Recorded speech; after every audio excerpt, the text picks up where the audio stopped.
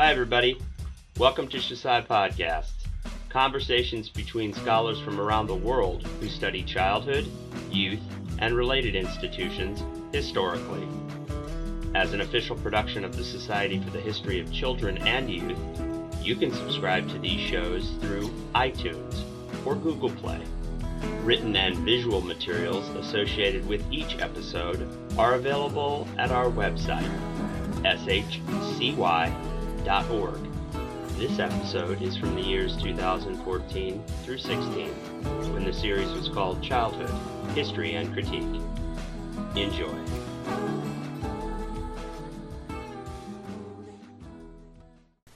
You are listening to part 2 of a conversation with Andre Tormel.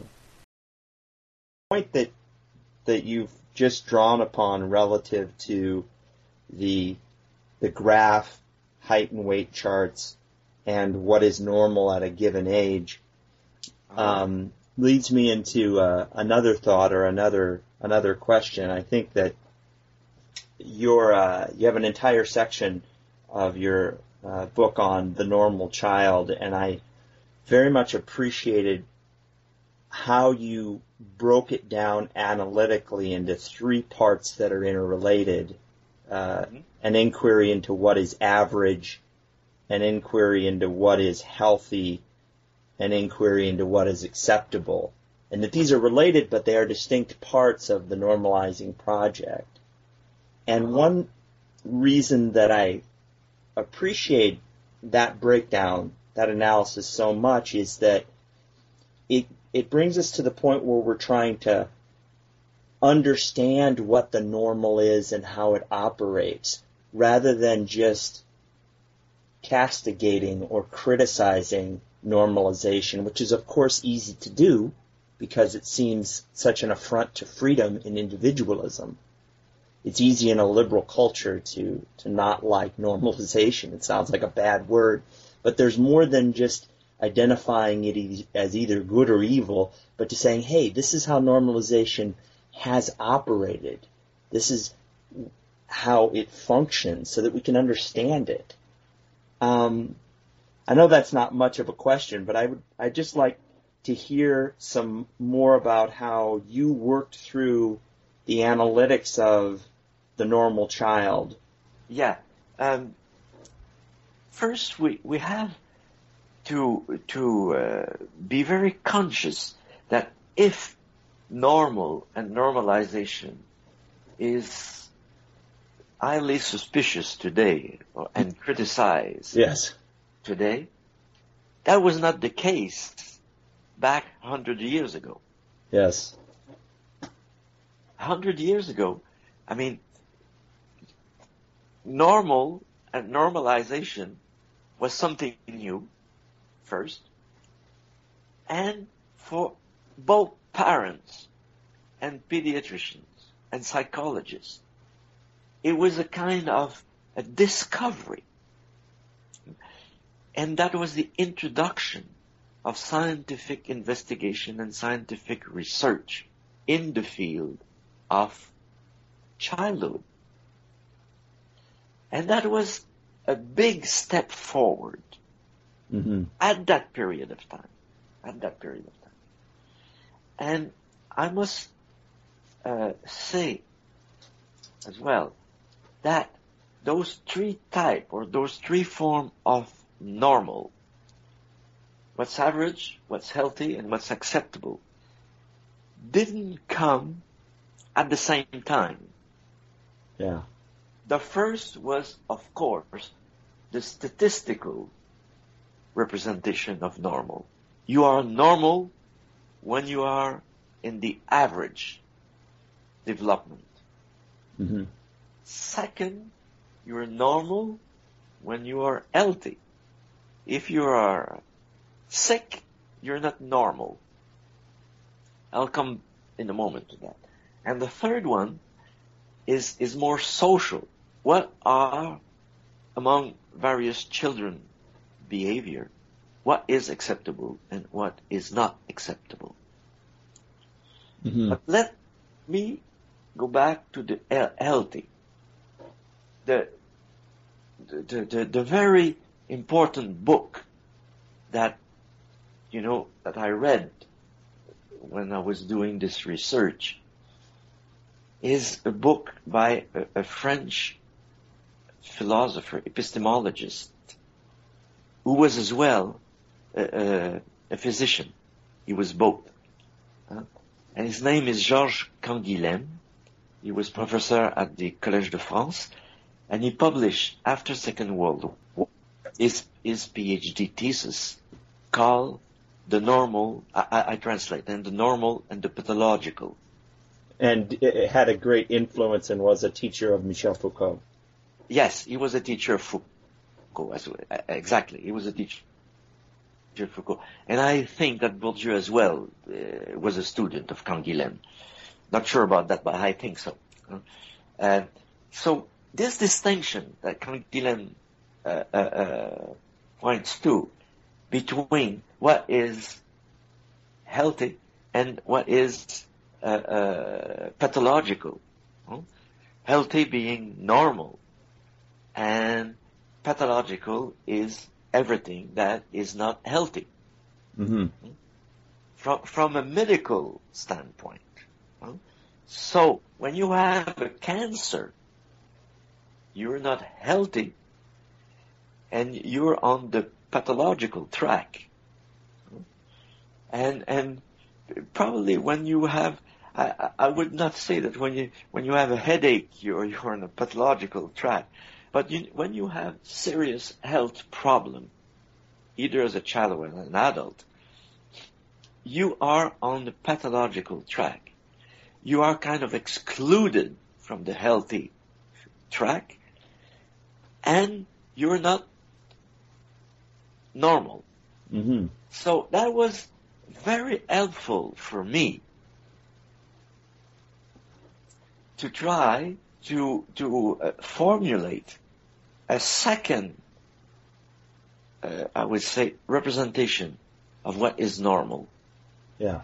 Beside, the statistical representation. Uh-huh.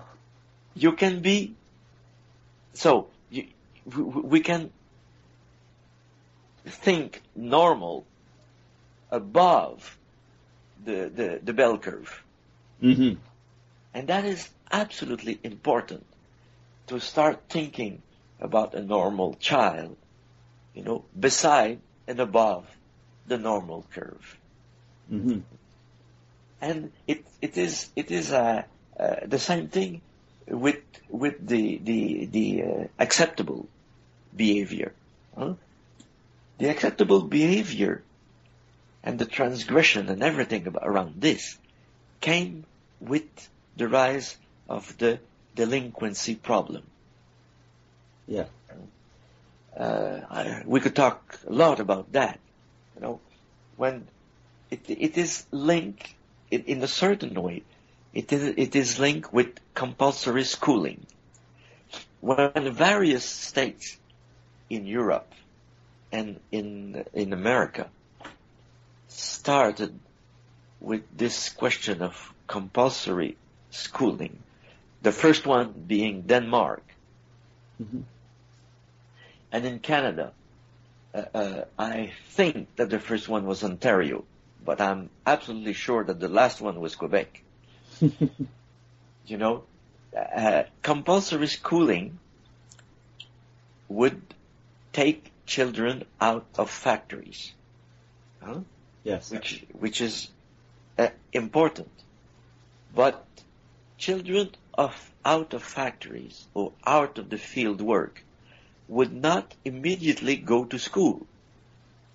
Some of them would stay in the street, gather into gangs, and start doing mischievous things.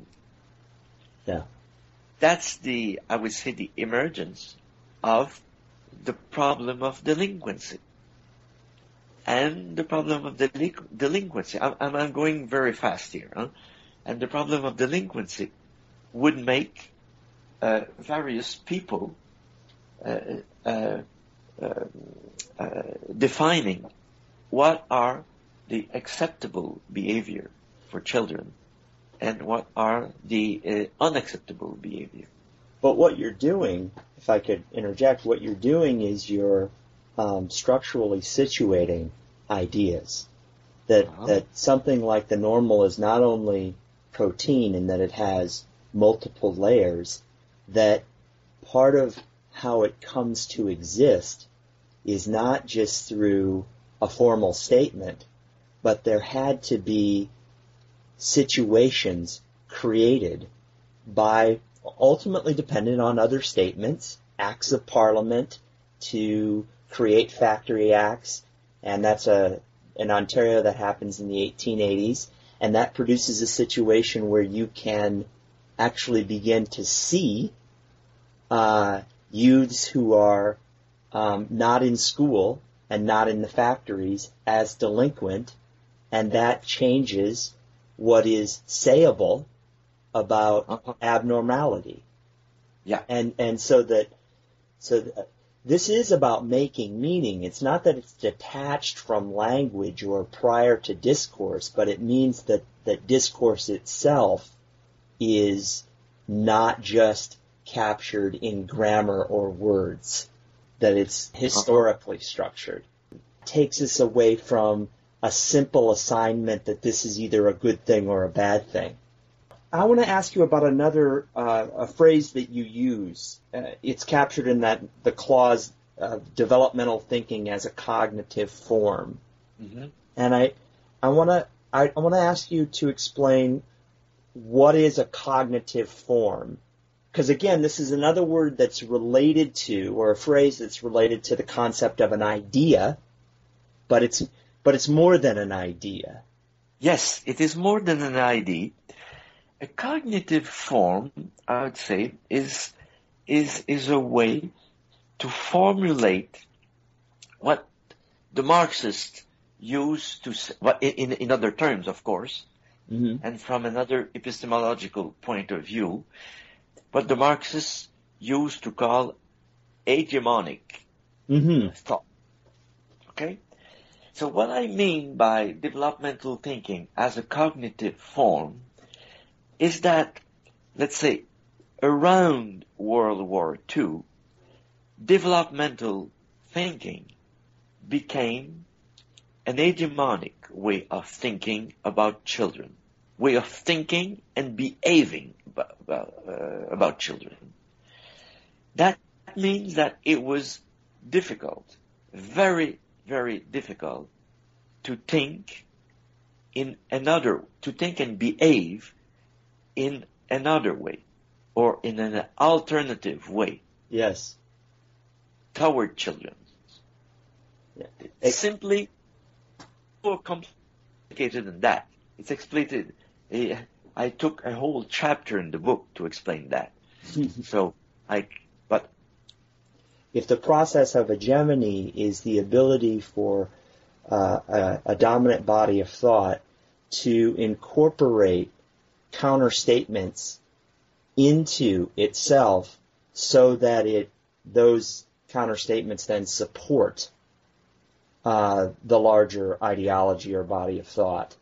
If that's how Gramsci defines hegemony and Raymond Williams works with hegemony as well, part of what is, I think, implied by so much of what you are saying and is then named by the concept cognitive form is that you can't simply make a counter statement that opposes a particular way of thinking about children.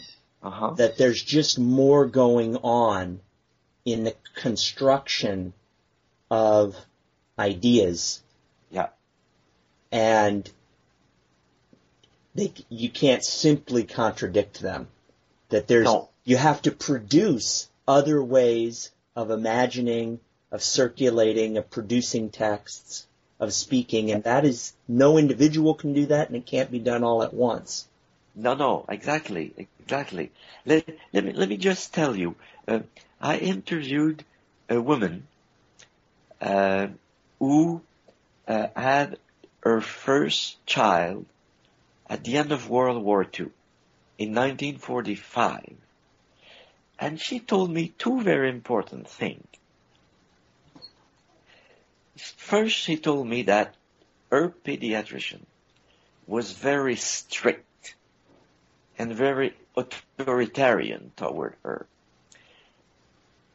That the pediatrician told her that you must feed your baby every 4 hours, not 3 hours and 45 minutes. It is every 4 hours.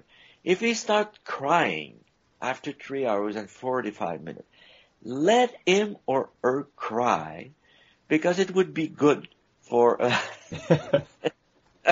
for its voice. Easy to say from the pediatrician's office. Or something like that. And she said that she raised her child having one of those, book, how to raise your children on one hand and holding her baby on the second hand, with the second hand or arm, The image is quite interesting and quite strong, I think. Can you imagine a woman having her first child and, let's say, a month or 2 or 3 months, and she's holding the child in her arm, and in her other arm, she's having one of those manual, how to raise your children, page 28 or page 75. But what should I do when he is reacting like this or that? I think all of us who are parents can understand, though, how complicated that situation is, particularly with the first child, because you're reading those books and you don't want to make any mistakes. Exactly. You don't want to make any mistakes, because if you make a mistake, your child would be completely out of track. Yeah, it will be outside the normal. Yeah, outside the normal, and becomes one of those, child with incredible problems and everything. Huh? Yes, that's so. If we go back, I think that by World War II, up until probably the 70s, developmental thinking was a cognitive form, because it was impossible to think and to behave outside of this paradigm. The psychologist used to work with a kind of a postulate. The first postulate then is that there is a universal child, which is a sociologist cannot accept at the very beginning. We know as sociologists that there are no universal child. The teenage crisis is typically a Western problem, and is typically produced by the way that we raise our children. But the strength of the universalist argument is still there. I have to wade through in casual conversation almost on a daily basis somebody telling me about the teenage brain, that dictates X, Y, and Z, and most of the time you're polite. You don't want to get into an academic debate with someone who's passing you on the street, but it's a sort of constant media barrage. Yeah, I do agree with you. It's very, very powerful. It's common sense knowledge. Yeah. And it is powerful because it's common sense knowledge. But we have to make a convincing argument against the universal child, or against such a thing as a teenage brain or something like that. Absolutely. I travel a lot to Brazil for various reasons. I speak Portuguese and everything. And when I go into a Brazilian favela, in a big city, and I speak with people there, and I interact with people there, you can't receive the argument of a universal child. Children in the streets in Brazil do not behave like children in upper middle class in Toronto or Montreal.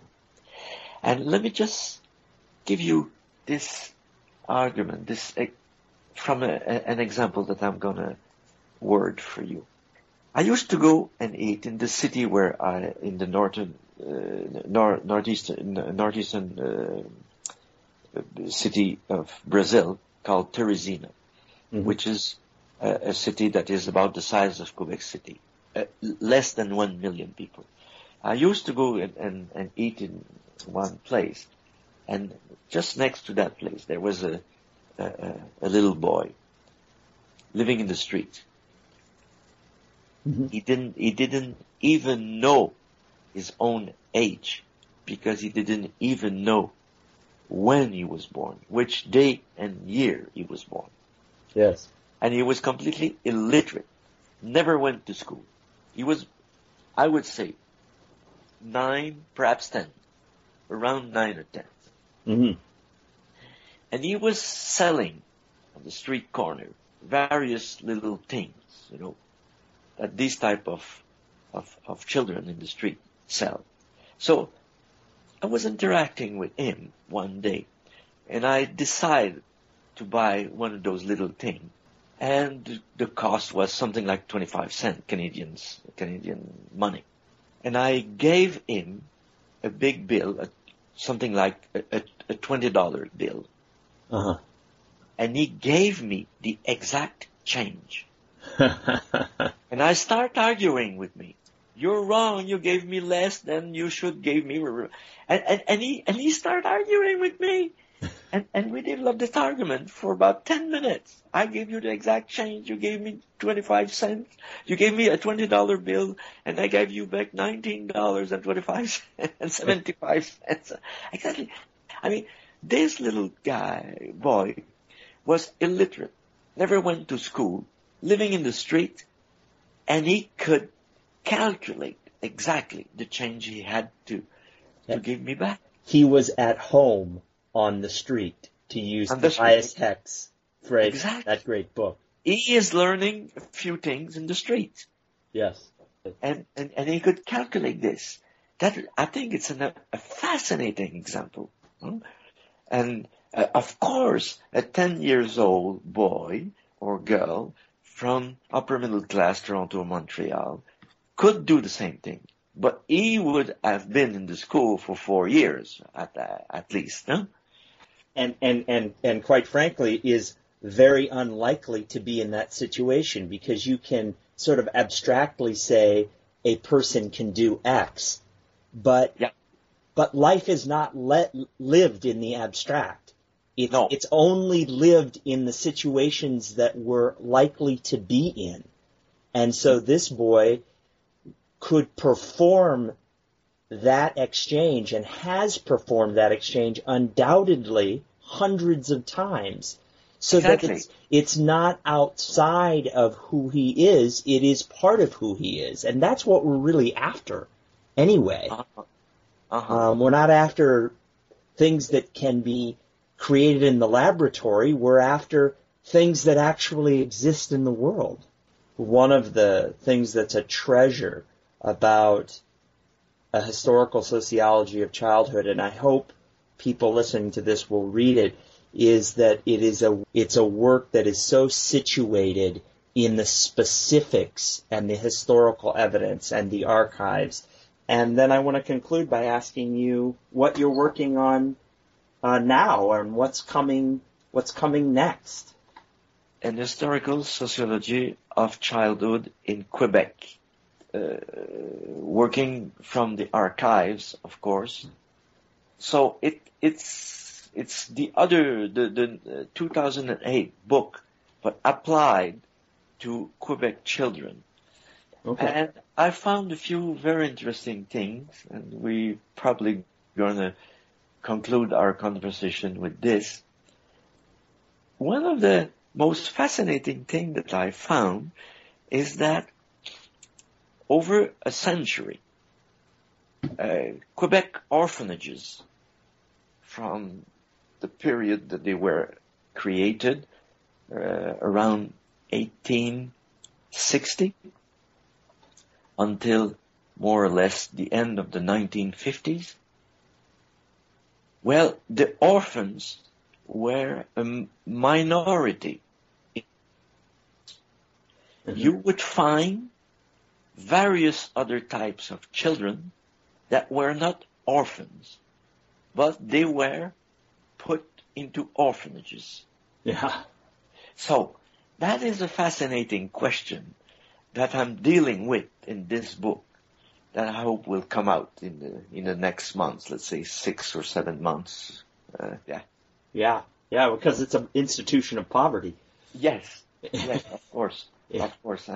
But it's and I'm trying to do some thinking about the elasticity of the category of orphan. Well, this has been great. I really appreciate this conversation. You have a good day. Thank you very much. Same for you. Au revoir. Au revoir.